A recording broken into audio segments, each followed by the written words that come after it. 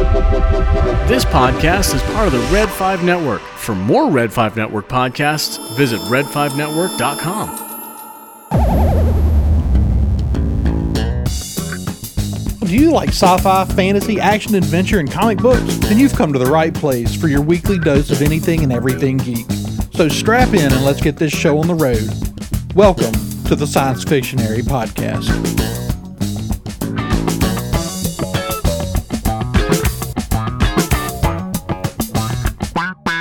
Hey everybody, welcome back to the Science Fictionary Podcast. I'm your host tonight, David, and I'm joined by Andrew. What's going on, everybody? Daniel. Hey everybody. And Ro from the Scarif Podcast. What's the scuttlebutt, everybody? Ro's joining us tonight because we're going to talk about one of my now favorite shows of all time, Star Trek Deep Space Nine, which I just saw all of for the first time. I finished a couple weeks ago. Andrew is a big Star Trek fan, but he hasn't actually seen Deep Space Nine. What? And yeah, and Daniel is a big Star Trek fan who has seen Deep Space Nine. So we brought in Ro, have one more person who has seen the show, so we can talk about it here. Go on a big retrospective. We're going to talk about all of our favorite characters, favorite episodes, stuff like that. This is a continuation of our Star Trek series that we did a long time ago, where I watched the Star Trek movies for the first time and Star Trek The Next Generation.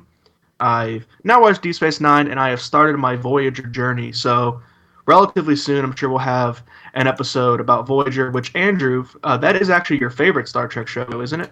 I mean, I think The Next Generation is probably my favorite, but Voyager's way up there for me. I thought I've heard you say before that it was one of your favorites. Yeah. Voyager's actually my favorite. Okay. Gotcha. Andrew would definitely have a lot to talk about with Voyager then. But for now, he's going to be a little quiet this episode. But it wouldn't be a science fictionary show without Andrew here. So he's here anyway. I don't even know really where to start because I have the longest list of notes that I've ever had for any podcast. Exciting. Here. And I have lists about my favorite episodes, my favorite characters, things like that. But I guess I'll start and ask everybody, well, Ro and Daniel, where they first discovered Deep Space Nine. You guys were probably actually watching it as it was coming out. Yeah, rub it in. We're I wasn't older. born yet. And so you can talk a little bit about seeing it on TV, what you thought about it then, and what you think about it now. So we'll start with our guest, Ro.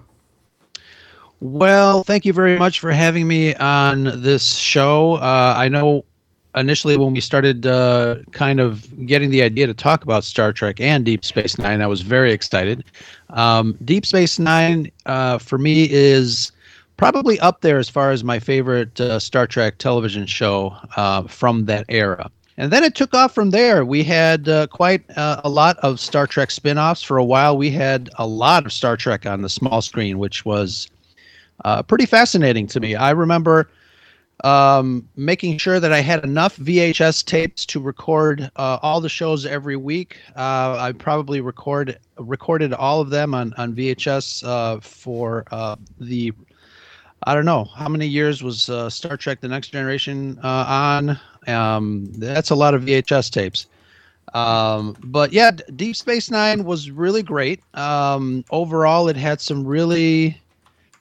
It was the first Star Trek that really didn't happen like on board a Federation starship, which was very interesting. It had a lot of new things, new plot elements and devices that were a step away from the normal Star Trek that we know and love. Obviously, there were, Federation officers. They were the space station, this Cardassian space station that was kind of near a wormhole. So it kind of allowed for the story to kind of come to the space station, which was kind of cool. So we didn't know what was going to happen, but it won some very prestigious sci-fi television awards all throughout its run. And yes, it's just one of my favorites.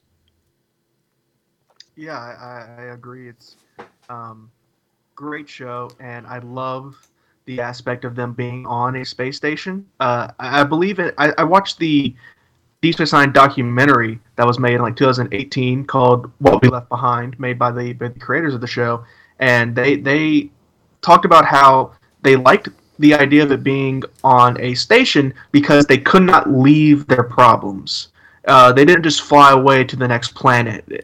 They were stuck, and they had to deal with things, and they could never just get away from it. So that was a really cool aspect of it.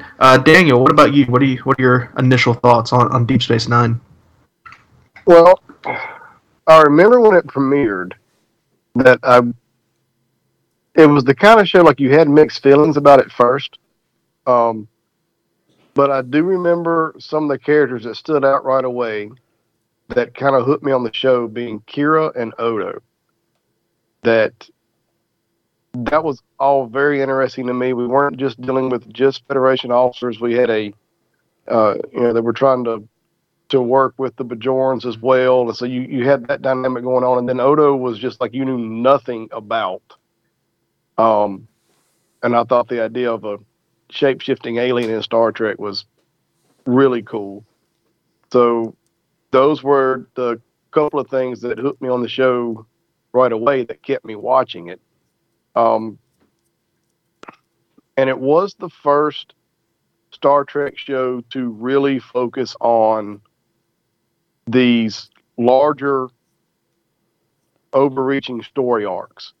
And we had always focused, especially with the original series, it really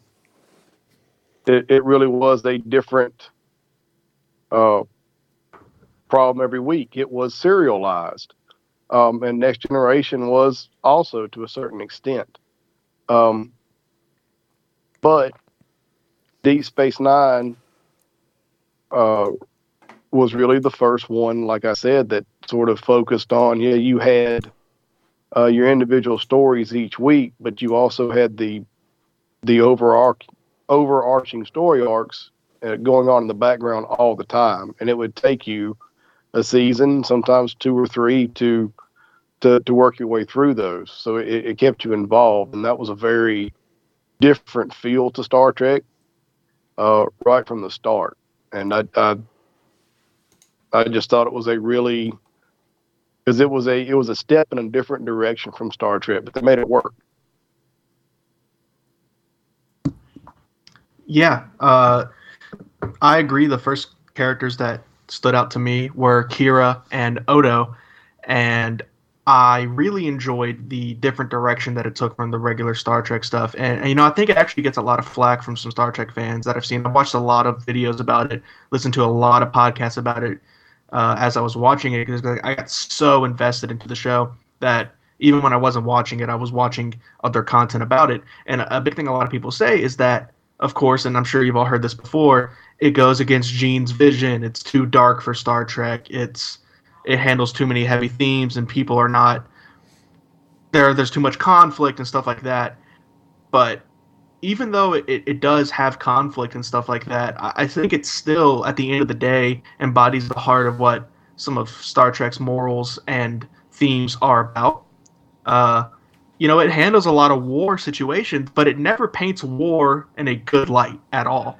It still fits that message of war is bad and conflict is bad and this is horrible and there's no glory in it. There's nothing good about this. And it handles that with all the dark situations it goes through.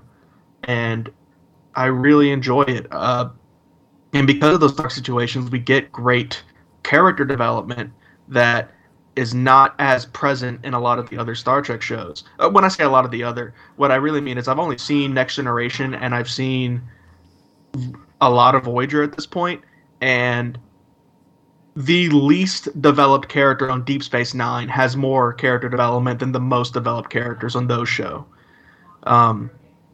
And yeah, Kira and Odo, two of my favorite characters. I agree. Kira especially just stole the show for me for a long time. And the conflict in this situation with Deep Space Nine, I think that's what makes the show. And that's one of the dangers, I guess the inherent danger of Gene Roddenberry's utopian society where everyone has finally learned to accept everyone's differences, and everyone is peaceful towards each other. There's no conflict. There's no conflict. For some people equals there's no story, there's no adventure, there's no room to grow. So bringing the Federation as close, working with this other crew, the Bajorans and the Cardassians on this space station was really, I guess, breaking the mold, like you said. And yeah, I've heard some other people say that it kind of steps away from Roddenberry's vision.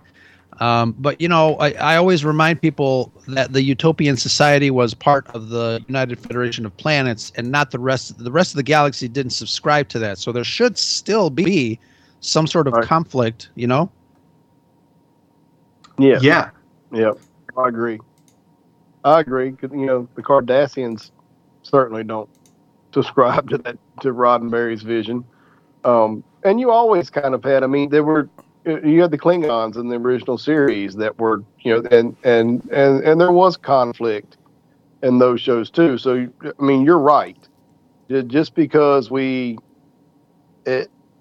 Star Trek always found a way to deal with the bigger issues in our own society.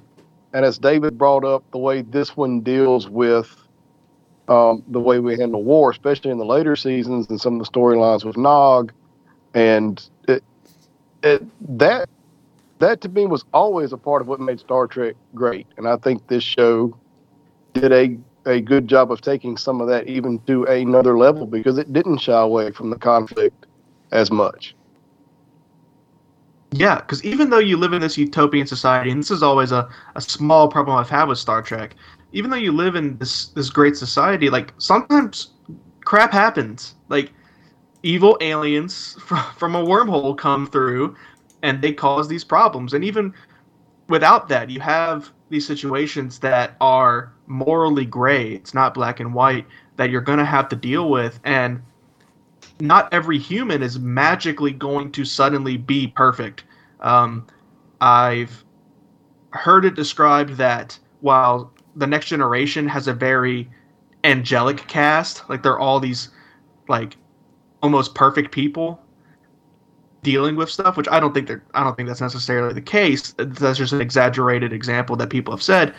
Deep Space Nine has a lot of very, very flawed people just trying to make the best they can out of a situation. Like, that's Sisko's whole character, is just balancing a whole bunch of crap and doing the absolute best that he can. And it doesn't always work out great. Things don't always work out perfectly for these characters, and they just have to adapt, and they have to move on. And like I just said a minute ago, they don't get to fly away from the problem. They're stuck on that station, and they're going to have to deal with different things over time. You don't. They have a few bottle episodes in the show, but especially towards the later seasons, most of the episodes start to tie into a bigger thing. There are very few episodes that don't get at least called back on. Yeah, one of the things that I love about Sisko's character, during the pilot episode, the first episode, we are introduced to him. He has gone through some major experiences. Obviously, we get some scenes during the battle at Wolf 359, which is the Borg attack on Earth, which is fantastic. But then also what he goes through, spiritually with the Bajorans and making him the emissary and things like that. So there's a lot on his plate. And I forgot Avery Brooks. I think he handled it fairly well. But I love those points because, you go into a show, you don't know a lot about the captain of the ship before the show starts. But, that prologue, or that, not the prologue, the epilogue, I'm getting my suffixes confused here, really tells you a lot about the captain before the show starts. And I love that because you make a connection. You know what happened at Wolf 359. You know how Picard suffered. You know that, what happened to the Federation. They were all but decimated because of the Borg and because of Locutus. So it's really a fascinating look at the storyline of Deep Space Nine as we start off right off the bat.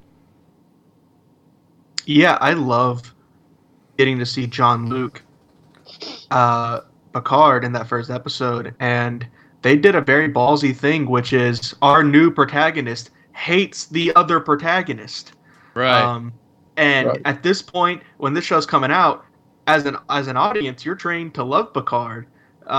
Picard is your favorite captain. Like at the time, I'm sure people still were probably heavily leaning towards Kirk as their favorite captain. But Picard was the captain on TV at the time. He was the protagonist of the Star Trek show, and to have this new protagonist just spit on him in that first meeting, like he goes in there and there is no secret about it. He makes it very clear to Picard that he does not want to be there, that he does not like Picard, and that he is angry and he is bitter about it. And that probably turned off a lot of viewers at first. Just turned them off to Cisco at least. But me not having as big of an emotional attachment to Picard as a lot of people probably did, I just thought it was really awesome. I was like, oh wow, look at that! Someone's calling him out for this. Now, obviously, I know that Wolf 359 was not Picard's fault, but I do understand where Cisco is coming from. Right. Yeah, Cisco in the first couple of seasons is actually a little rocky to me. You have the first couple episodes. You have Emissary, which is a great pilot, and he's really big in that. He's really good. They set up the whole arc, and they set up a story that lasts from the first episode to the last episode, which is really impressive that they did that. But then after those episodes, for a long time, Cisco doesn't have a lot to do in those first couple of seasons.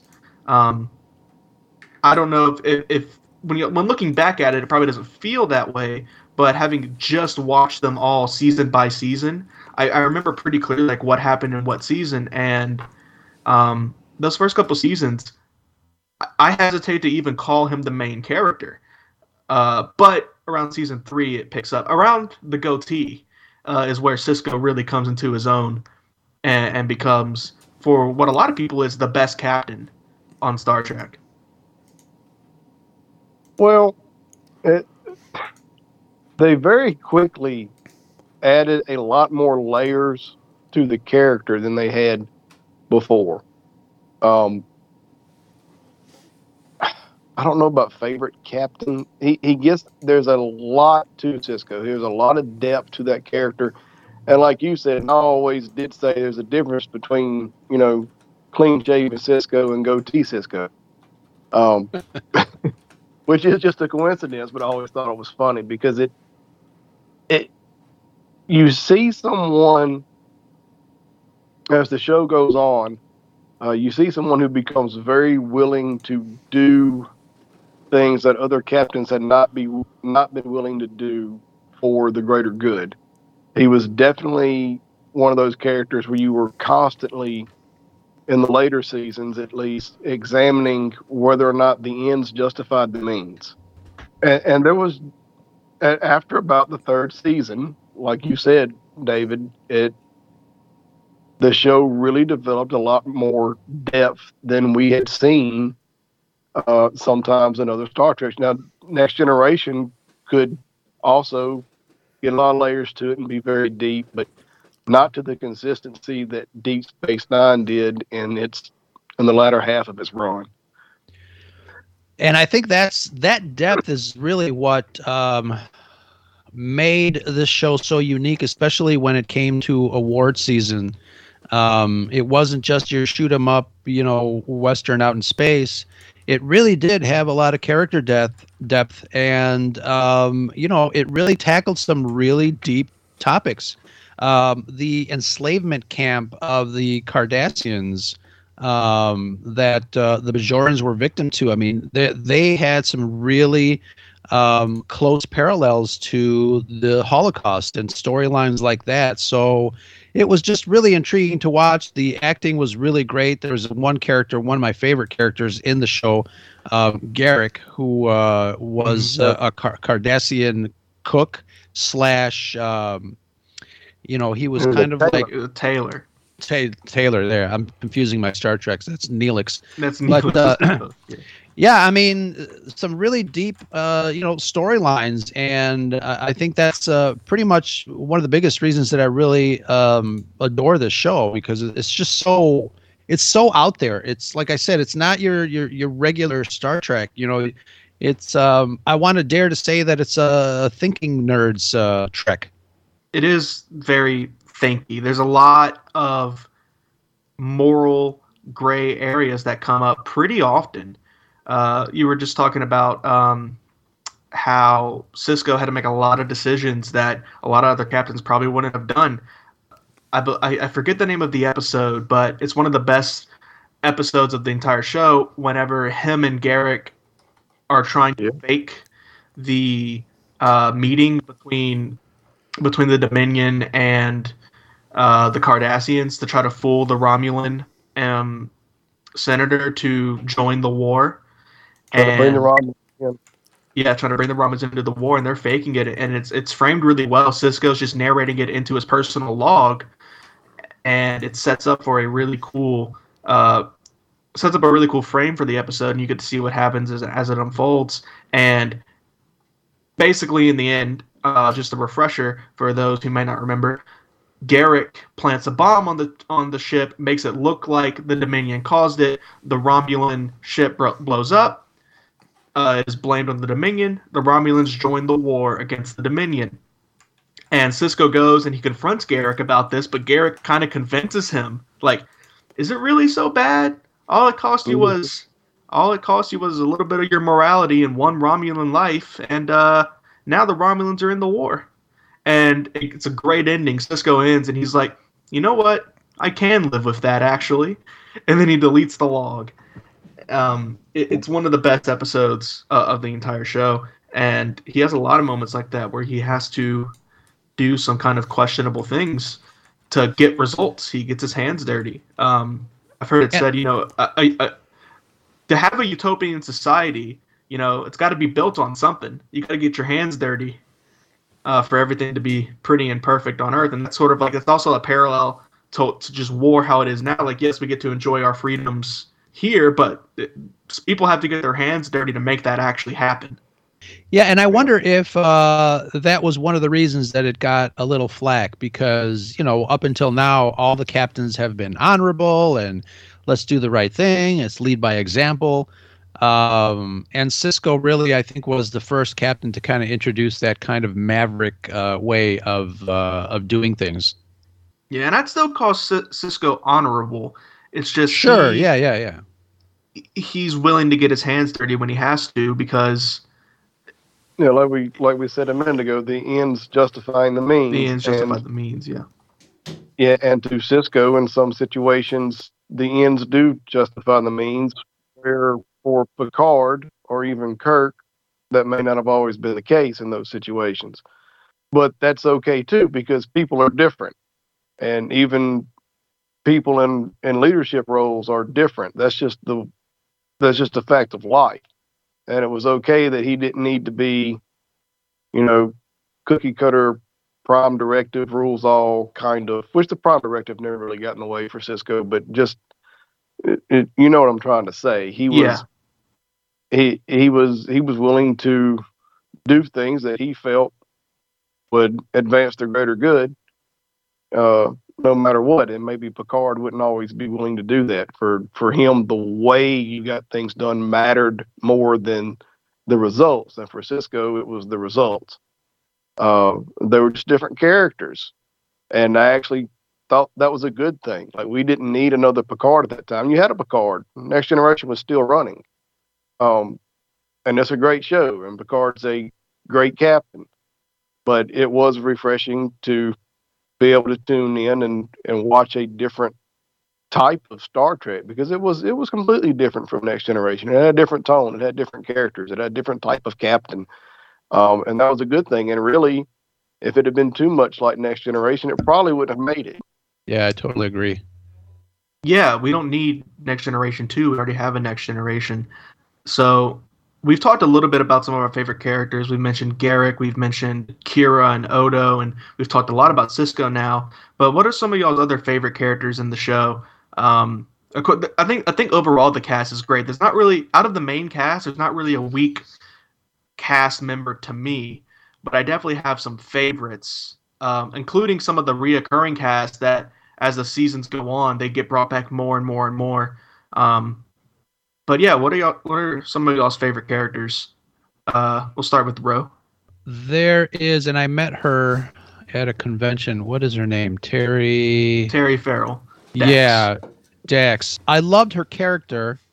I loved her. She's really awesome, and she's one of my favorite characters. I think it's intriguing that she lives with a little slug inside her that. And you know what? And her character with Cisco too, because obviously they have known each other for years before Dax switched bodies, I guess, because they live longer, Right. but they have to change host bodies, which I thought was really cool. I love the fact that Cisco still calls her old man, and it really adds some depth to their relationship. I think that's really cool. They have a super interesting relationship that I love, and it really makes the Jadzia Dax character work for me. Personally, she's not a favorite of mine, but I do like the relationship between her and Cisco, especially because in the first couple episodes they toyed with the idea that things change when you get a new host, and how she's this young, attractive woman instead of this old man, and their relationship might change with that. Maybe Cisco has some sort of attraction to Jadzia, and they don't really touch on it again. But then I love that later in the Mirrorverse story arc, he sleeps with the Mirrorverse version of Jadzia Dax, which that doesn't necessarily prove that he wants to sleep with our Jadzia Dax, but I like that kind of callback, and they never talk about it. They never bring it up again, but it sort of plants this idea in your head that like maybe Cisco does have some attraction to Jadzia, just he's not going to act on it because he's not a creep. Yeah, I don't blame him. But I he was took always, just for that reason though, I was always glad they abandoned that, because it did just feel creepy to me. it would have been really weird. Yeah. But I do think just the concept of trios in general is intriguing, and we had seen them in Next Generation also. But yeah, that idea was always intriguing. Terry Farrell was a very good actress. She played that role well. That character was interesting, and the dynamic. Of course, it is the dynamic between she and Cisco that sold that character. And it really sucks that it was kind of creepy. Yeah, but overall, I think it worked really well. And it really sucks that at the beginning of season 7, or it might have been right at the tail end of season 6, I don't remember which one. They kill off Jadzia because there was some behind the scenes disagreements between Terry Farrell and production. She didn't feel like she was being paid enough, contract disputes, and she chose to leave. And so they brought in Ezri, which I don't think Ezri really got a fair shot. People have been hard on Ezri, but she only had 1 season, while Jadzia had 6. So it's not really fair to compare them, I think. But overall, I liked Ezri. It was cool to have a counselor brought onto the show, and I ended up liking her and Julian Bashir's relationship.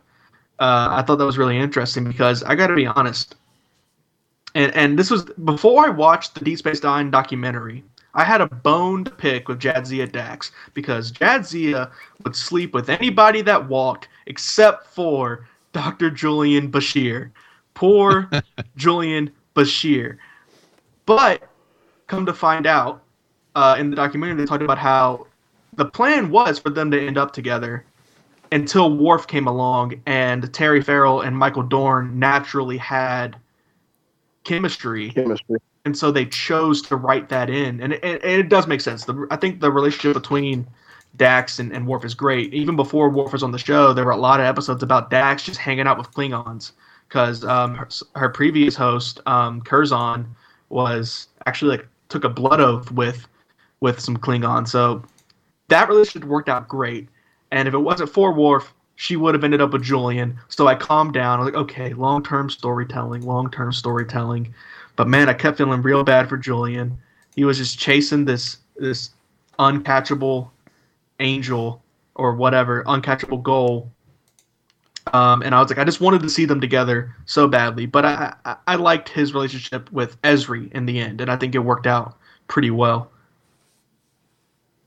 But Daniel, what are some of your favorite characters from Star Trek Deep Space Nine?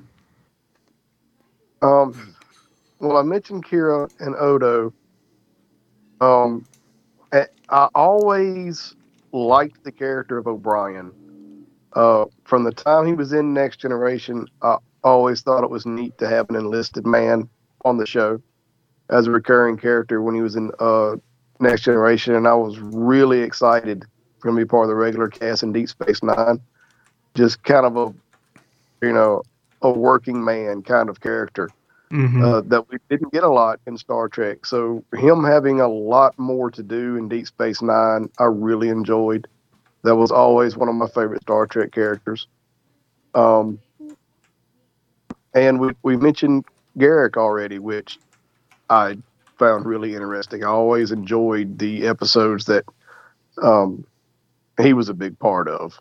And I always just thought it was funny for Cisco to call Garrick and go, hey, I need to be fitted for a new suit real quick. So they could just slip him that information. You know what I mean? Yeah, like, that was great. And Garrick wasn't stupid. He knew what was going on too, but this is how you play the game. So it always, it definitely added something to the intrigue of the show. And he was just a really cool character to me. He was so, what's the word I'm looking for? How do you describe it? He was cunning. He wasn't slimy, but just the fact, cunning. That's it. Just exactly right. Just such a cunning character that, and a little bit roguish in some ways. So I always enjoyed that character and the way the dynamic between he and Cisco would play out, and even Bashir. That was a friendship that you could tell they did a good job playing that, where you could tell they were two people who really did, enjoy each other. But there was a little bit of, this was a Cardassian spy, But I always enjoyed watching them together. They had some great scenes as well. So, other than Kira and Odo that I mentioned being the two characters that really hooked me on the show from the beginning, O'Brien and then Garrick. Yeah, for the first season, I would, or maybe even the first two seasons, I had argued that Miles O'Brien's the main character. He's definitely the one that kept me coming back for that. Because, just like every Star Trek show, the first couple seasons are a little rough. They have some episodes that are skippable, but I would watch every episode that heavily featured O'Brien. I ended up watching every episode of Deep Space Nine. Actually, I skipped around to get to the end so I'd be ready for the podcast, but then come to find out it'd be a couple weeks before we could record this podcast. So I was like, okay, I'll take the time and go back and actually watch the episodes I skipped over. And I love Miles O'Brien. There is just this bet. I swear to God, there's a bet in the writer's room of how badly can we torture Miles O'Brien this week. Like, each writer would come up with a worse and worse situation to put this poor man through.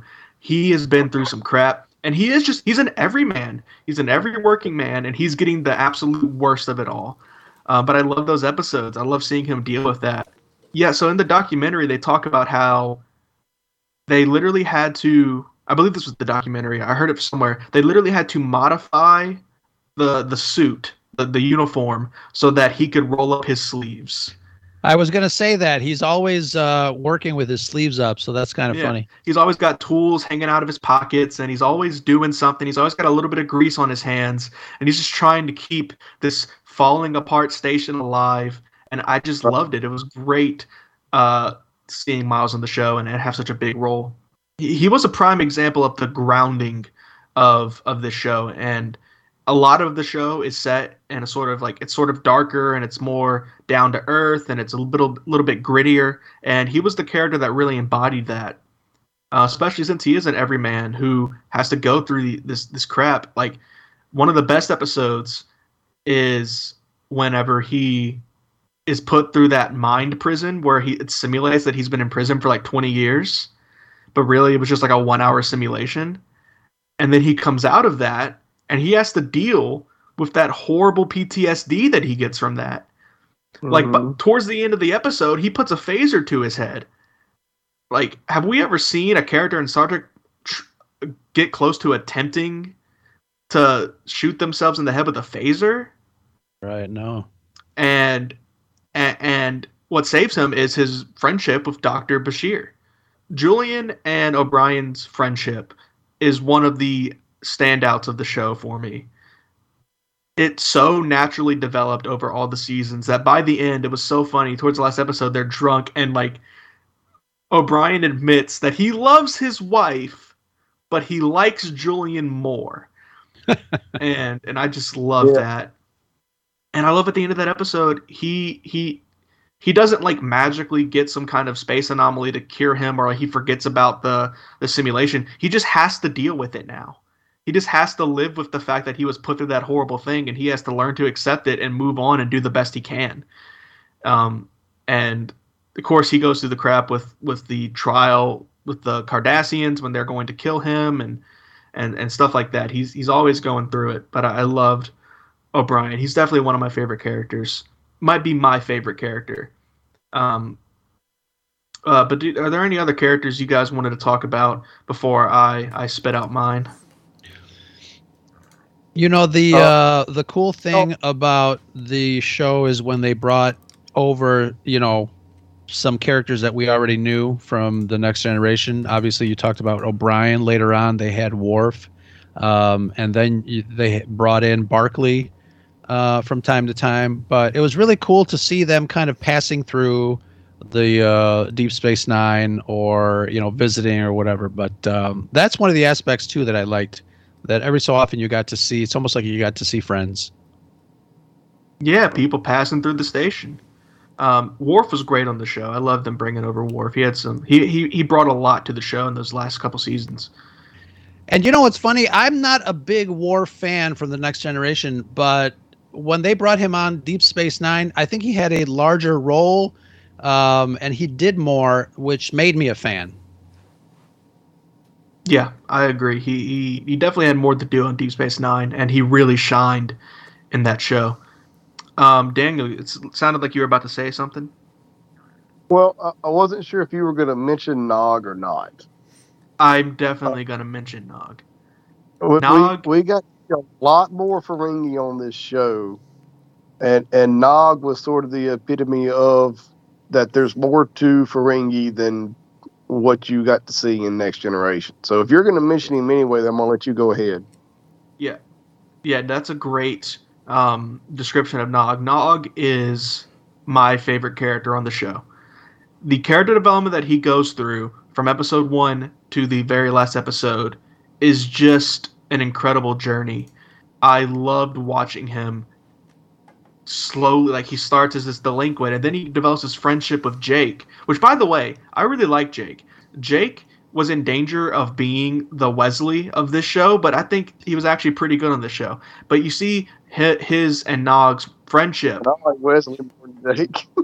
Oh, wow. I was just a big Jake fan. But, not a big Jake fan, but yeah, so you start and he befriends this Ferengi, and at first Cisco does not want Jake hanging out with this little Ferengi guy. He's against it. But then there's that great scene very early in the show where he finds that Jake has snuck off to hang out with Nog, and what's he doing? He's teaching Nog how to read. I thought, and Nog's getting excited. I thought that was awesome. So you start with that, and then sort of in the middle of season 3, he comes to Cisco and he mentions that he wants to join Starfleet. And the whole episode, everyone's like figuring out, like, is this a joke? Is this some kind of prank? What? Until finally he gets him to admit it, and Nog has this great speech about how his father could be the head engineer on a starship, but instead He's just like every other Ferengi, just worried about profit, and he wants to be he's not different even than that. And, yeah, right. And the whole exactly. point of that was that he's not even very good at it. Instead of No. following what he could be good at and be successful at, he has to live in this life that he doesn't fit in because that's what's expected. Nog doesn't want that to happen to himself. Yeah, and it's a big part because he's become friends with Jake and has got to see um, this sort of outsider perspective onto the Ferengi. So he then joins the academy and just goes through all this great stuff, all these great episodes about him learning to become a Starfleet officer. And then you get to the climax of that when he gets injured during the Dominion War and he loses a leg, and has I keep what interrupting them. Sorry, but you're one fine. of the best single episodes in the history of Star Trek. The episode where he loses his leg, or the episode where he is hanging out with Vic Fontaine. The episode with Vic Fontaine when he Yeah, comes home, he's trying to deal with this PTSD and this psychosomatic pain, this phantom pain in his leg, and having to deal with the aftermath of his injury. That's one of the best episodes in the history of Star Trek in any of the series. you've seen more than me, but I would still have to agree with you. It's definitely one of the best episodes of the show. Uh, he was an incredible actor. Sadly, the actor who played Nog did pass away a couple years ago, but he was excellent as Nog, and yeah, I love that episode where he has to learn to deal with his PTSD and overcome it. And yeah, that's like some incredible character development, and that's why I love Nog so much. And even when I was skipping around, any episode description that mentioned Nog, I would still watch it because I was so hooked on seeing his journey. I wanted to see what he would do next because the development was set up so well. He probably has the most character development of anyone on the show, and a lot of them do have character development, but he's definitely the top. So yeah, I love Nog. And then, sort of in the same way, I love Rom. Towards the end of the series, Rom sort of takes some notes from his son, and he after his son joins Starfleet, and he's really proud of him. He's like, you know what? I'm gonna become a engineer, and I'm gonna work for O'Brien. And he quits the bar and he goes to do that, and I love seeing his character journey, and he slowly becomes a bigger character, and he ends up playing like a pivotal role in defeating the Dominion, creating that minefield to block the wormhole. That was just really awesome to see, and I loved his and Quark's relationship. Speaking Nog. of, Sorry, go ahead. I was going to say, speaking of, we've yet to talk about Quark, one of the most essential parts of the show. I was going to say I love Nog, especially during the holidays. But one of the things that is really great about this show is that it does introduce you to, the Ferengi in a whole new different light. And obviously they carry a little bit of their characterizations from the Next Generation as, salesmen, pitchmen, snake oil salespeople.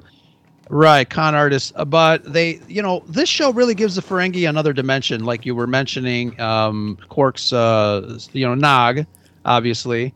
But, it at the end of, maybe even season 3, Quark was pretty cool. He went on some adventures, and him and Bashir were kind of teaming up on stuff sometimes. It really made the Ferengi kind of a lovable species in a weird way, don't you think? Oh, I agree.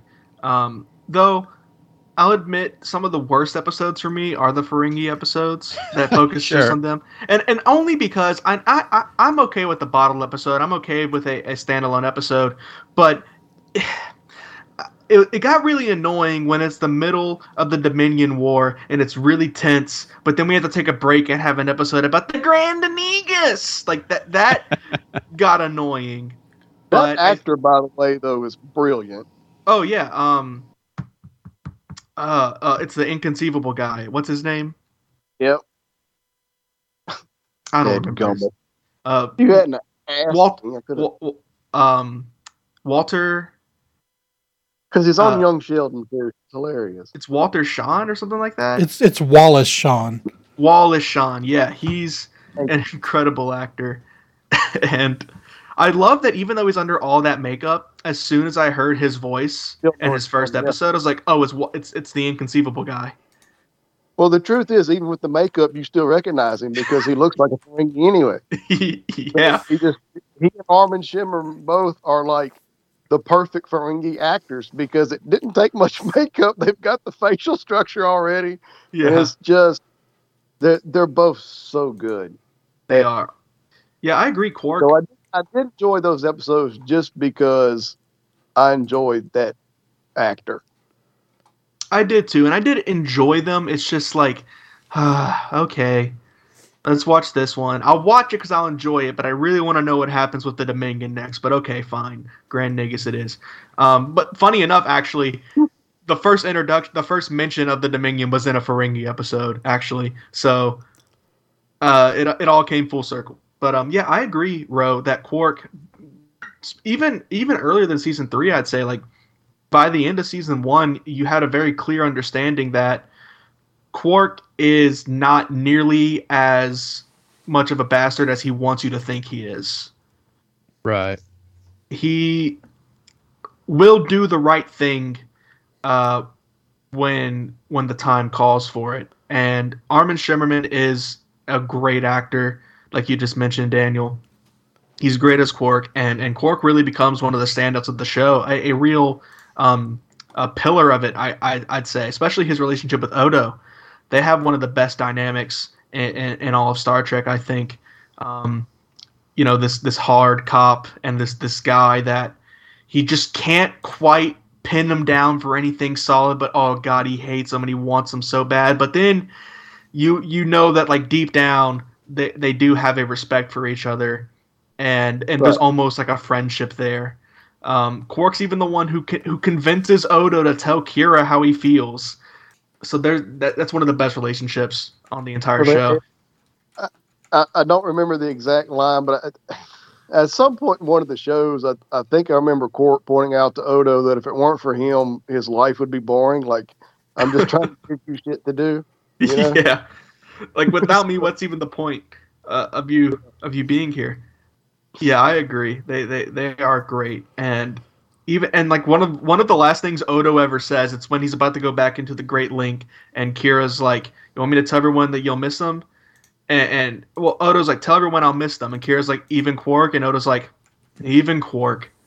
And yeah, Rene Audupreé, I think I'm pronouncing that correctly, was also an incredible actor who's also sadly passed away just a couple years ago.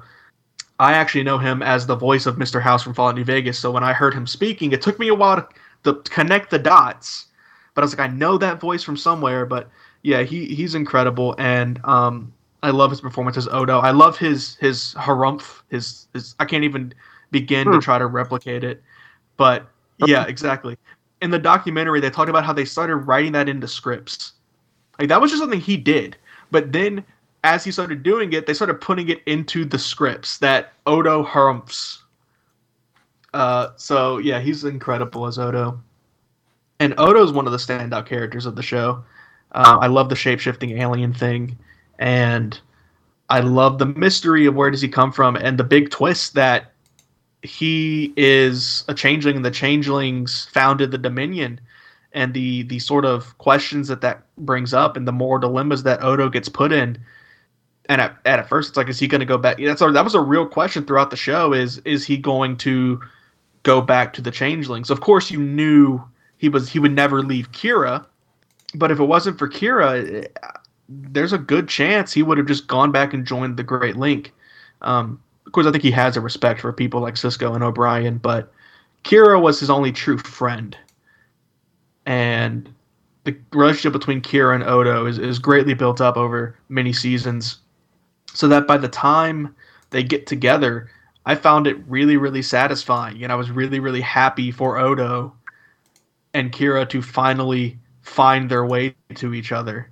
And that made for a great romance, I think. Unless there's any other characters I'm forgetting to talk about. We talked about Kira a little bit. I just want to say Kira's great. I love her character. She's one of the best characters on the show for me.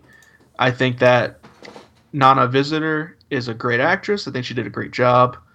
And I loved a lot of the Kira focused episodes. But speaking of episodes, are there any standout episodes of the show that you guys want to talk about? I just want to say a funny factoid. Nana Visitor is in a next. I think it's a Amazon Prime movie called Killer Grandma. I'm guessing she's the grandma. I think so. Yeah, That's but great. it's kind of funny, and I don't know if any of you guys know the connection between Deep Space Nine and the comedy Cheers. Yes. Anybody? Okay, I knew Danny would know. Morn is Norm. Yes. Morn, yes, I forgot. I need to talk about Morn. Oh my god, one of the best one of the best running jokes in any TV show I've ever seen. I love their absolute commit. A lesser show would have had like the last episode. Morn finally says something on screen. Yeah. Like Right. a lesser show would have done that, but no, they stuck to it, and it was so funny every time. And Quark's like, "Oh, you know, Morn never shuts up." We just never hear him speak. And then there's that whole episode about how he fakes his death, to try to like bring out his old friends who he robbed a bank with and everything like that. Like that was amazing. I love Morn. And I love that even I rewatched the first episode the other day, and from the very first episode, he's a background character at Quark's bar. So actually, I think I read that Morn appears in more episodes than Jake Sisko does, and Jake Sisko is part of the main cast. Right. That's cool. Oh, one more thing about Jake Sisko. I said I liked him, but I wanted to mention this. The only time I actually hated Jake was whenever he stayed behind after the Dominion takeover of the station, and he's there as a reporter, and he's working with Odo and Kira to like for the resistance, right? And Kira's like, "Oh, okay, what's going on? Like, oh, where'd you find that out at?" And he's like, and he's being all coy, and he's like, "Ooh, I can't reveal my sources. I'm a reporter." And it's like, dude, the station is under takeover from space Nazis. This is not the freaking time. That's the only time I was like, "Shut the hell up, Jake. You are so annoying." But other than that, I was pretty okay with him. That's funny. No, Jake's annoying. What- Annoying and useless. You compared him to Wesley, and Wesley saved the ship more than once. At least Wesley was useful and intelligent. I'll have to agree with Daniel. I did not like Jake at all. Nothing against the actor. It's just that they didn't, he was just the goofy teenage son who liked baseball and did nothing much else. I will say I liked Jake more in the earlier seasons but actually before he was like a teenager and started doing things. That's when he started getting kind of annoying to me. But as a kid, whenever he was a kid, I liked him because of his role there with Sisko, and him and Avery Brooks had really great chemistry, I think. And I loved seeing Sisko's relationship with his son. And so that's probably why I really like Jake. Is really I like Sisko, so that's why I like Jake. But no, I definitely thought, you know what? I appreciate that Jake didn't save the station every episode. I like that about him, actually.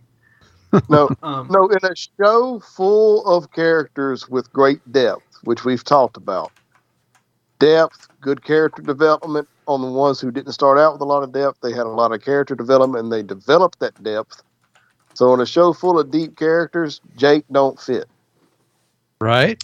I would say Jake isn't deep, but I think he has some development. I like his well, okay, here's the problem. They focus on it in one episode.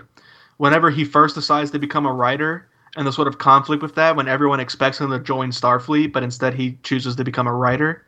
If they would have played that up a little bit more and talked about that more, then I would say there'd be more depth to him.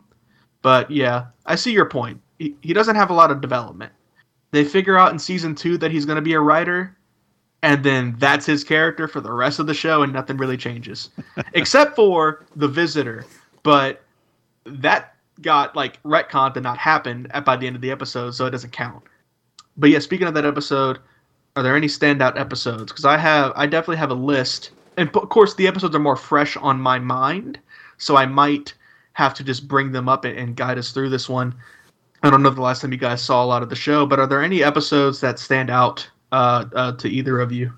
Well, we've kind of talked about them. Some of the bigger moments in the show that we've already mentioned are, to me, some of the better episodes. I enjoyed the episode, actually, the one where Nog does lose his leg. And like I said, I think the Vic Fontaine episode is one of the best in any Star Trek show ever. The episode that we mentioned earlier also where has to admit he can live with it. He can live with having the bomb planted on that Romulan, are always the first two or three that stick out in my mind. Well, I have some episodes, some notes here that I can bring up that we can talk about. I think these are definitely the standouts of the show, so I think we'll be able to tackle all the big ones that our fans might be screaming at us, like, what about this one? Talk about this one. So I mentioned it a second ago. Actually, no, before I talk about that, let's talk about what you just said. I love Vic Fontaine. At first, I was like, "What? This is gonna be a character now?" Like, wait, okay, he showed up in one episode, cool, and then he showed up again, and I'm like, "Oh, this guy is gonna be a character now." But I actually ended up really liking Vic Fontaine and all of his stuff. And the episode where he loses his leg, it's the episode's called AR dash something. It's them. It's part of the Dominion War, and they're holding them off at this like last stand, hopeless siege situation.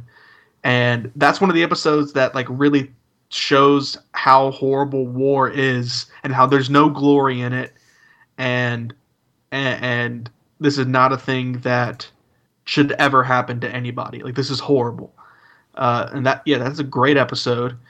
And I talked about it a second ago, but one of the best episodes of Star Trek, I think this one actually got nominated for an Emmy, is The Visitor, which is the episode where there's an accident on the Defiant, and Sisko is sort of pulled out of time, but he reappears every once in a while, and it follows Jake's whole life, with Sisko popping up every once in a while to see him, and Jake's quest, his lifelong goal of figuring out how to save Sisko, how to save his dad. And the ending is just absolutely heartbreaking. Of course, older Jake is played by, can't remember his name. It's Tony something. He's great. I believe he was the Candyman, the one with the bees. He's a great actor. He also played is that the same guy that played the Klingon in Next Generation? He played a Klingon Candyman. Probably. I mean, there's a very good chance. Once you're a Star Trek actor, they will keep bringing you back for all sorts of stuff, which including Jeffrey Combs, which we're gonna have to talk about Jeffrey Combs in just a moment. That was Wayoon, but that ending is just absolutely heartbreaking. Whenever you realize that Jake has injected himself with something that's going to kill himself, because he figured out that if he kills himself, the timeline will reset, and it'll take him back to that moment that the accident happened. And that was just an excellent episode. I believe it was Emmy nominated. And then, of course, there's all the Dominion War stuff, the whole arc. I believe, like, the last 9 episodes are all part of one long thing officially called the Dominion War. But, of course, there were a lot of Dominion War episodes before that. But those episodes are great. I love the Dominion War. I will definitely be rewatching. I'll find a watch guide that just shows me exactly which ones are Dominion War related, and just watch those all again, just because it's so entertaining. It's so thrilling, and there's a lot of back and forth, and it's great seeing Sisko and Gul Dukat, and their rivalry, which we're gonna have to talk about Gul Dukat as well, because to many people, and I would agree, he's one of the best Star Trek villains.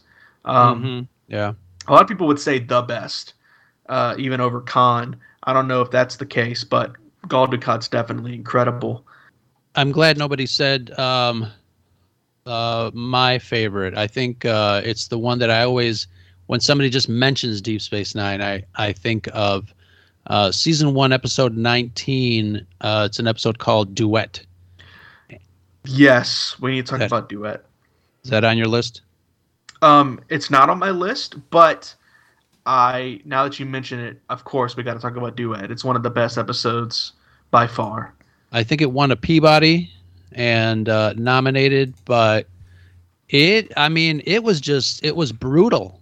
It was brutal and gutsy, and just a really great character study, not only with the Cardassian prisoner, and I can give you a quick little premise of it. There's a war criminal, a Cardassian, that's in the brig on Deep Space Nine. Kira is just infuriated that they found him, that he's just this evil Cardassian that just and played masterfully by, and I'm going to look up this actor's name, but he was played masterfully by it doesn't list his name here, but the actor that played this character, oh man, you just wanted to kill him, wring his neck, just the way he talked about the actions that he committed during the war against the Bajorans, and talk about just chilling. And what happens at the end of this episode really sets the stage for, I guess, the guts that the producers and writers started to show, after the end of season 1. Just the drama just kept on getting, ramped up, and the show started getting a lot more, they were comfortable in their own skin. Yeah, and it's a great twist at the end. Just a refresher for those who might not remember.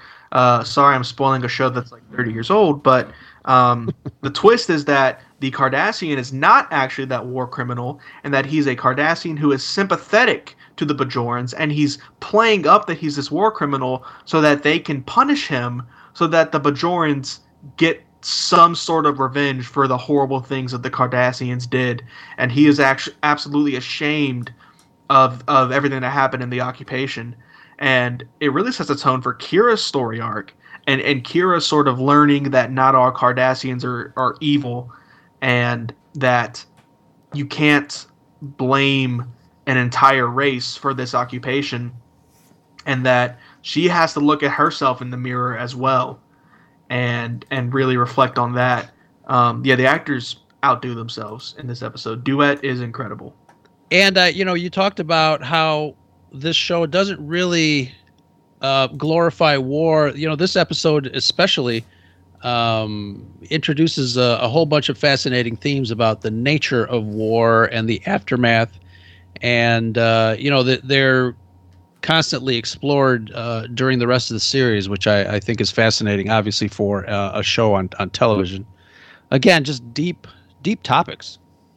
Yeah, and they have a lot of long-standing arcs in this show, which I love about it. And one of them is whether or not Bajor is going to join the Federation. That's why Sisko was sent there in the first place, and that's a long arc that is brought up every once in a while, and that's really the whole goal of the show. And by the end, Bajor does not join the Federation, which I think was also really gutsy for them to not even do it. And it sort of points out, maybe the Federation isn't always what's best for everybody. And they talk about that a lot, especially with the Maquis stuff, which is the next thing I wanted to bring up. The Maquis arc really challenges the Federation and forces them to look at a mirror. Because the Maquis have a point. I think they're wrong, but they have a point. They definitely have a reason for the things that they do. And a lot of characters, like Michael Eddington, they like to call Sisko out specifically and say, at least when the Borg assimilate you, they tell you that they're doing it. The Federation, they just assume that everybody is going to like them. They assume everybody is going to fit right in perfectly, and that their way is the best way. Of course, that's not necessarily the case. That's we know the Federation to not be entirely like that, but I can see how somebody could view them like that. Somebody could look at the Federation and say, like, wait, hold up, slow down. Maybe I don't want to be a part of this thing that you have going here, and your way is not always the right way. And I actually really like Michael Eddington and Cisco's relationship because it becomes very personal, and it really does bring into question, like, is Cisco just on this like personal vendetta against this guy, and does this have anything to do anymore with the Maquis? And is that okay? So yeah, I love the Maquis stuff, which of course sets up and goes into Voyager, which we'll have to talk about. We'll talk more about the Maquis whenever we get to talk about Voyager. But the first couple, before the Dominion stuff takes off, the first couple seasons are kind of the backbone of that is really the Maquis stuff, and then also the stuff with Bajor. So I think those are really great. And the last, actually, before I get to that last one, because I think this is like one of the best episodes of the show. But before that, I want to talk about the episodes that focus on Dr. Bashir and the fact that he was genetically enhanced. I love that twist. I think it brings up a lot of really interesting conversations about the stuff, and it brings up the eugenics war and Khan and everything like that. And I just really appreciated that. And I love the episode where he works with some other genetically enhanced people who were suffering the side effects from it and who don't quite fit into society, and he gives them information about the Dominion War because he realizes they can help with their genetically enhanced brains, and then they decide there's no way they're going to win, and so the best way to save lives is to surrender. So they try to help the Dominion, like they try to commit treason to try to end the war as quickly as possible because they decided statistically that was the best way to save lives. And how Hilda has to snap Julian out of the whole, because Julian was like all about them, and he had to reflect and be like, oh wait, okay, yes, I'm genetically enhanced, but also I have a heart, and it's important to balance that. And I love that. I love that whole thing with their statistics saying that, well, there's no way you can win, and Julian pointing out like, yeah, but like you didn't count on this girl helping me get free to come stop you. Where were your statistics then? Like if you this always bothers me whenever I read like stuff like statistically speaking, men are more likely to blah blah blah and blah blah blah. And it's like, oh, well, what if I don't? Like, oh, like you could say, statistically speaking, you're more likely to raise your right hand right now. Well, I just raised my left hand. Now what? Like, what? So what? Like, yes, statistics obviously are important, and there are mathematical equations that can help people predict things, but you can't predict the human heart. I think that's actually like the description of the episode is that Julian learns you can't predict the human heart. Well, you can't always. It's an interesting way to explore a common Star Trek theme, which is basically that there's no accounting for human spirit. You use the word heart, but it's the human spirit, our ability to overcome and to not focus on the odds and believe that we can accomplish things that shouldn't be able to be accomplished. That's part of what makes us human, and it's explored over and over again in Star Trek. Yeah, that's a great example of one of the best themes of Star Trek is the human spirit, and so I just loved that. And then the last episode I really wanted to talk about was the episode Trials and Tribulations, where they go back in time to the original Enterprise, and they masterfully use shots from the original series and insert Deep Space Nine characters into the shots, and it looks great. There are a couple shots where it's a little masterfully done. One of my favorite lines in all of Star Trek is when they're in the bar, and we've got the old original series Klingons without the forehead ridges, and they all look at Worf, and he goes, "Don't ask," because at that point it was a kind of a running sort of continuity error in Star Trek that we all just ignored. So, and I thought that was a hilarious way to address it, was Worf just going, "Don't ask. It's complicated." Yeah. I think he says, like, we don't talk about it. Right. Which is the writers telling you to leave us alone. Yeah, later on you do actually get an in-world explanation for it, but at the time that was just, I thought, a great way to handle it. That I do remember laughing at the TV watching that when it first aired. I laughed whenever Dax talks about how one of her former hosts slept with Dr. McCoy. Mm-hmm. That was great. Yeah, but no, it was masterfully inserted. And Ro, you work in the, I don't know what you would call it, video adult entertainment industry. Whoa. That's not the route I was going. No, that episode was done, I think, right before it was done for November sweeps back in the day, and there was such a promotion out. I think they went out to comic book shops and things like that, and they handed out. They did a special promotion. They handed out little tribbles with the TV Guide card that says, join us. Deep Space Nine goes back in time, and they handed out little stuffed like palm-sized tribbles, and it was really cool. But yeah, that is probably one of my favorite Deep Space Nine, probably my favorite Star Trek episodes, because every so often when I get nostalgic, I will go to I'll watch one of the original series Star Trek, because sometimes you miss Bones, you miss Spock, you miss the old Kirk, and you want to see their adventures. You want to get on that Enterprise and just kind of see those adventures one more time. But Deep Space Nine, that episode really pulled out all the stops, masterfully done to incorporate the actors of Deep Space Nine into some of these classic scenes. I think they did an amazingly flawless job to put them in there. It still holds up, and I might actually go find that episode tonight and watch it. Yeah, it's one of my favorites. It's just so much fun, and that's an example where it's a fun break from the super tense stuff going on in Deep Space Nine. Yeah, I really enjoyed it. They're inserted so well.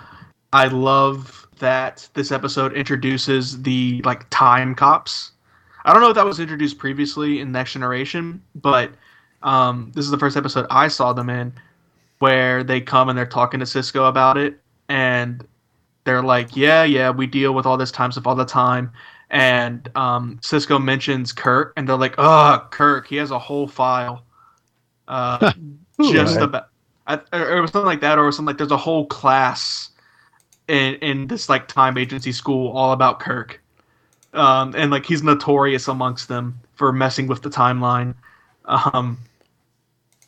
So yeah, that was a great episode. I love that Cisco got to meet him. Cisco's like, I did do one thing that might have messed with the timeline. I went and shook Kirk's hand, which I love. So yeah, that was a great episode. Definitely one of the standouts for me, and I've been looking forward to talking about it. I am amazed at how well they managed to do that with the technology they had at the time, because they fit pretty seamlessly right in there, right into those shots from the original series. They fit in so well that I was like, what did William Shatner look like at this time? Because was it what? I had it in my head. I was like, well, maybe they put a little makeup on him and put him in this, because there's no way this is from the original series. But no, it totally was. So yeah, those are some of my favorite episodes. Some of y'all's. Are there any other favorite episodes that y'all want to talk about? No, those are some good ones. Cool. I have a couple more little notes before we wrap up here. Jeffrey Combs as Wayoon and as a couple different characters in the show is amazing. Apparently, he's a huge Star Trek actor. He's played 9 different roles in Star Trek. I think up to a certain point, because Jeffrey Combs, he appeared in Next Generation, Deep Space Nine, Enterprise, and I think he may have appeared in Voyager, which would put him in 4 of the 5 series. Yeah, because we don't. So far, there hasn't been a Star Trek series on Paramount Plus that we count. So, which is pretty big accomplishment. Lower Decks is okay. Well, yeah, but I mean that's also I you know. know the only one I'm referring to right now is Discovery. I have high Yeah, hopes STD. for Strange New Worlds, but yeah. Yeah, Jeffrey Combs is amazing. One of my favorite lines in the whole show and it's actually between a character that's became like at the back half of the show one of my favorites. Is it Dumar? Is how you say his name? He's the Cardassian who was under Dukat, but then takes over after Dukat leaves. Dumar and Wayun are talking, and Wayun is like, "Isn't it so stupid how the Bajorans worship the wormhole aliens as gods?" And Dumar's like, "But you worship the founders as gods." And then Wayun looks at him and is like, "But the founders are gods." And it's like, "Oh, okay. So that's okay. That's every conversation between two different religions ever. That's amazing. I love that." Yeah, looks like he was in Deep Space Nine, Voyager, Enterprise. Yep. Let's see. I'm looking at his list. Oh, he's also in Lower Decks. Huh. Good. Good. There you go. He plays Agamus, the evil computer. Nice. I haven't seen that show. I've only seen like 2 episodes. But yeah, I just Wayun is a great villain. Up there as one of the best villains, but definitely the best villain is Gul Dukat, who Agree. is portrayed excellently by, is it Mark something? Alamo. Alamo. I was thinking Aldo, but yeah, Mark Alamo. He is an incredible actor. Does a great job as Dukat. Somehow they managed to make him handsome under all of that Cardassian makeup. Actually, he is the reason that Cardassians have neck fringes. Really? Because Mark Alamo's neck is naturally so long that when they got him in makeup, they were like, oh, we got to do something right here. So he's actually the reason Cardassians look the way they look, because he played a Cardassian in Next Generation. Yeah, the first time we ever saw Cardassians, he was the actor for that character. So they literally designed the way Cardassians looked around the actor. Yeah, when you see him in interviews, it's like he looks pretty much the same as he does with all that makeup. But yeah, I love the design of the Cardassian. It's like the snake-like, almost like it's great. But yeah, he's great, and I love that his character in the beginning he's clearly just a bad guy, but then towards the middle there's sort of this ambiguity, and he's teaming up with the main cast a lot, and there's this really interesting relationship between him and Kira, and I knew deep down Kira's never gonna fall for this guy, but there was always that little bit of doubt, like, are they going to go that route? And he sort of walks the middle, and he's almost a good guy for a lot of the middle of the show. Until there's a common enemy kind of thing going on. There was a what? A common enemy kind of thing going on. Yeah, which I love the dynamics and politics of the show. Serving his own self-interest is just a lot of times kind of in the middle of the show, those interests aligned. Mm-hmm. Yeah, and a lot of times you had these conversations where he would talk about everything he did in the occupation, and maybe it's not all black and white, and maybe he was, and come to find out, like, no, he's an evil bastard. But there was a time where you're thinking, like, maybe he has a point. Maybe he made the occupation a little better by not being as cruel as he could have been, or whatever. Which of course is gaslighting. Yep. He's gaslighting Kira and the audience into making it okay that he did horrible things. Like, well, it could have been worse, but it kind of worked, and he's kind of walking this line. But then towards the latter half of the show, it completely betrays all of that, but not in like I say betray, not in like it ruined his character kind of way, but just that his true colors come out and really shine. When he finds the opportunity to side with the Dominion, and he takes it like that, and he betrays everybody. He had kind of been working with Cisco at that point. He betrays them, and he sides with the Dominion, and he is just one evil bastard. who truly just serves his own self-interest. But he did have a soft spot, and that was his daughter. But when she dies, which, by the way, it kind of bothers me that, like, at the beginning of the show, they mentioned that he has a whole family on Cardassia, but after they introduced this daughter that he had with the Bajoran lady, they, like, never talk about his family again. Like, yes, your daughter died, but, like, what about the rest of your family? But anyway, his daughter dies, and then he snaps, and he just completely loses it. He's taken capture, and then you have that great episode where he and Cisco end up alone on a planet because their shuttle crashed, and that's when you finally get to know the true Dukat, where on the inside he hates the Bajorans, and he wants to be treated like a god, and he is so selfish and just so despicable. And, like, Cisco has a line where he says, like, I've met some good men, some bad men, I've met people in the middle, but Dukat is truly the most evil man I've ever met. And yet he's just an incredible villain. And it's that great arc in the end where he teams up with Kai Wynn, who's another just despicable person. Kai Wynn, one of the most hateable characters in all of Star Trek. She sucks. And he teams up with her, and I love that in the end it comes down between Gul Dukat fighting for the Paul race, when really he's fighting for himself. And you have Cisco fighting for the Prophets, but he really is fighting for Bajor. That's the difference between Cisco and Dukat, is Cisco truly is fighting for something bigger than himself, when in the end Dukat only cares about himself. So yeah, Gul Dukat, incredible character. But other than that, unless you guys have anything else to say, I just want to ask one more question. Were you satisfied with the ending of Deep Space Nine? God, I don't even remember.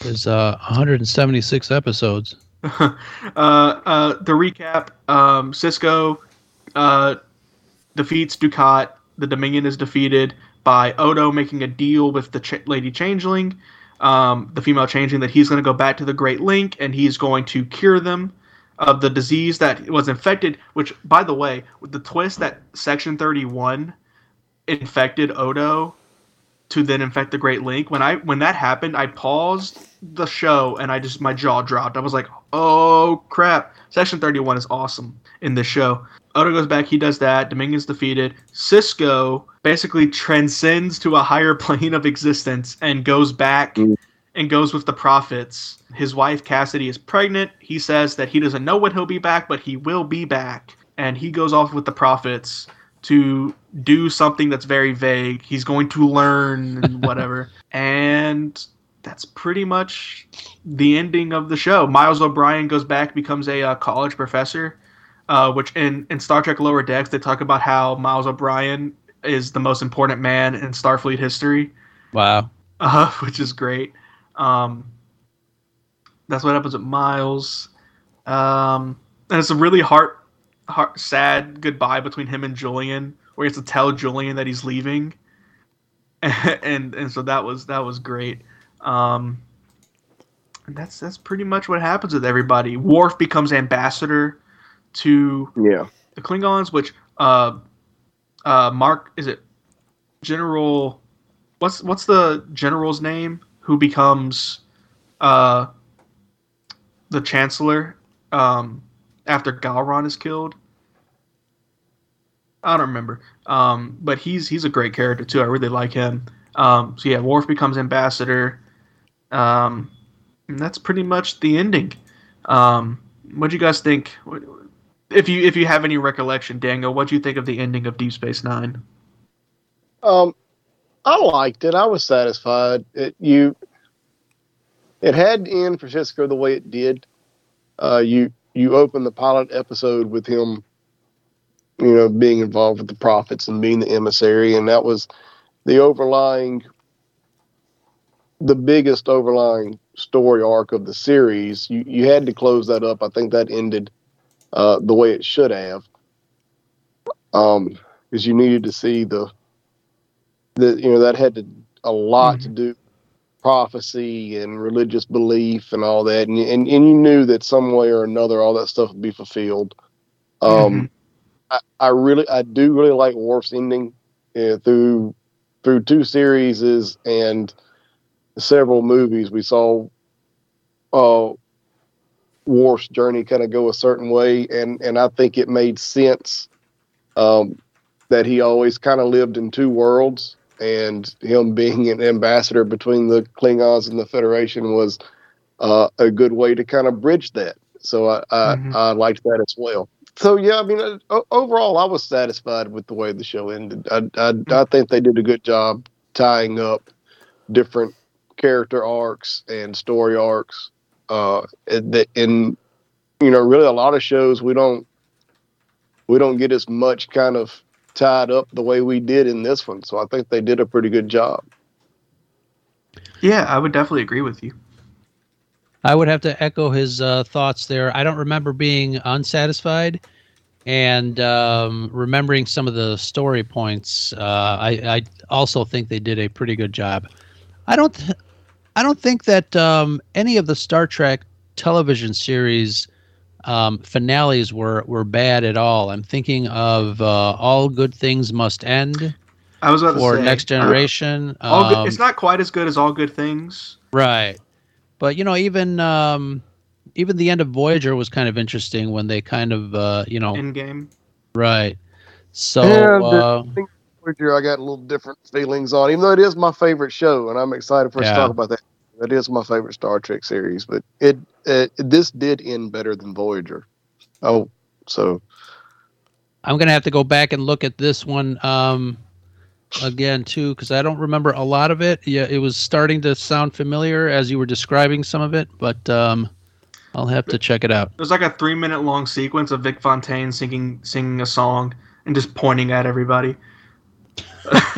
That's the weakest part of the episode for me. But yeah. Oh, it ends with Rom becoming Grand Nagus because Grand Nagus has decided that it's time for reforms in Ferengi society, and they're going to set up like social reforms.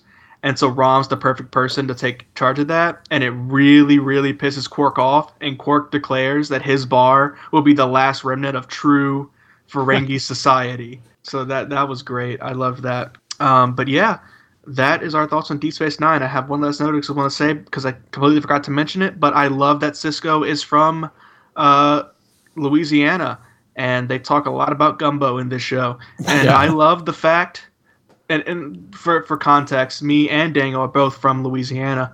And I love the fact that Cisco cooks his own food. He is not eating replicated gumbo. He starts a garden on Deep Space Nine to grow his food to cook his Cajun food. And I just love that. And I really got a kick out of that every time they bring it up. Especially when he's like making gumbo with like worms because Nog's coming over. Like that was great. But yeah, that's our thoughts on Star Trek Deep Space Nine. I'm sure we have a lot more we could say. We could probably go on for hours talking about this show, but I'm gonna wrap us up here. Unless anyone has any more final thoughts they want to say, I'm sure we'll revisit this eventually. It's a 7-season long show. We're gonna talk about Voyager again. I'm probably gonna watch Enterprise after Voyager.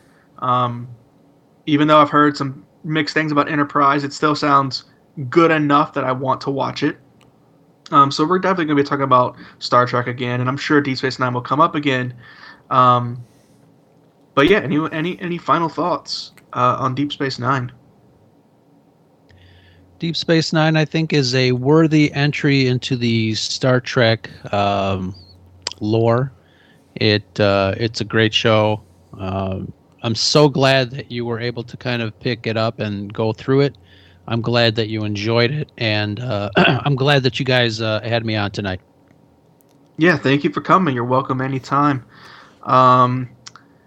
Andrew, have any final thoughts on Deep Space Nine? Actually, I do. I just want to say, not having seen it, I am going to check it out. I do want to see it. It's one that kind of fell through the cracks for me. Starting in 1993. It was just 2 years later that Voyager started. Star Trek The Next Generation was in syndication. I was watching a lot of that. It was going toe-to-toe with things like The X-Files.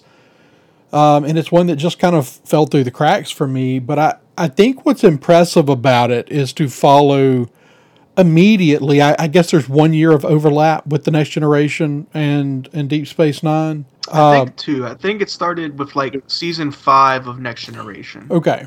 Yeah. To pick up, to follow a show, I mean, Next Generation runs what, 178 episodes?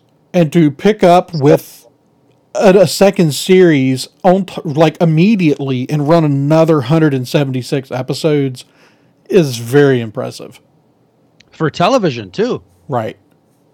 And then to do it again with Voyager. Yeah. Yeah. Voyager was not short-lived. No, it ran a long another time, too. 7-season show. Yeah. So has our conversation tonight pushed you more towards watching Deep Space Nine? You know, it's one that I just need to watch. Like, it's never been one that I've intentionally not watched. It's just, I've never done it. Mm-hmm. And it's definitely one I want to check out. It's mostly, as a kid, it's mostly the one that I remember that's what my dad watched a lot. Mm-hmm. Well, don't feel like too much of the show's been spoiled for you, because even though we talked about a lot, there's a lot to this show that we didn't even get to touch on. And there's a lot... Plot points at all. We just kind of talked about overall themes and characters. Right, exactly. And remember, Andrew, sometimes it's about the journey, not the destination. And this show definitely has an incredible journey. All right, Daniel, any final thoughts? No, not anything we haven't already said. I mean, it was a different kind of Star Trek show. It still to this day, stands out. It actually, we talked about Discovery just for a minute. This show did well all the things Discovery tries to do and screws up. Yes. What I know about Discovery, that sounds right. Yeah. I haven't watched Discovery, but... I'm sorry, did I interrupt you? No, not at all. I mean, that's it. That's the best way I've always since Discovery came out, like that was my first impression of it, was everything this show's trying to do and getting wrong, Deep Space Nine got right. It's still the one Star Trek show that really stands out from the rest for being different. As much as Discovery tries to be different, it gets it wrong. This one got it right. Yeah. Now, don't get it twisted. There are still some rough moments in this show. There are some real bad episodes in this show. But overall, I think it's great. The one biggest knock I'll give it is I don't think it's as rewatchable as the other Star Trek shows. But I would agree. Because Voyager or Next Generation, you can just hop in at any episode and just have some fun watching some Star Trek. But they're more serialized. Exactly, and I love that Deep Space Nine has these long running story arcs. That's my favorite part about it. But it just means, as a side effect, you can't really hop in. If you want to rewatch some Deep Space Nine, you got to okay, I'll start at this episode, and then I got to watch these 4 episodes, which I love. But if you just get a craving for Star Trek, like when I get a craving for Star Trek, I want to go watch Voyager. And that's probably the biggest problem with it. But overall, still a great show. Okay, so that is our Deep Space Nine retrospective. Like I said, I'm sure we'll touch on it again. But for now, this was a pretty good encapsulation of our thoughts on Star Trek Deep Space Nine. Thank you guys so much for listening. Don't forget to give us a like, a subscribe, a review, a rating, whatever it is you do on your preferred podcast platform. Until next time, Andrew... Wait, nope, I do you last. Daniel, where can people find you on the internet? I am Dan C. Peeps on Twitter. All right, and Ro, thank you again so much for coming. We really enjoy it every time you stop by. Where can people find you on the internet? Oh, thank you for having me. Always a pleasure to be here with family. We can be found at Scarif Podcast on Twitter.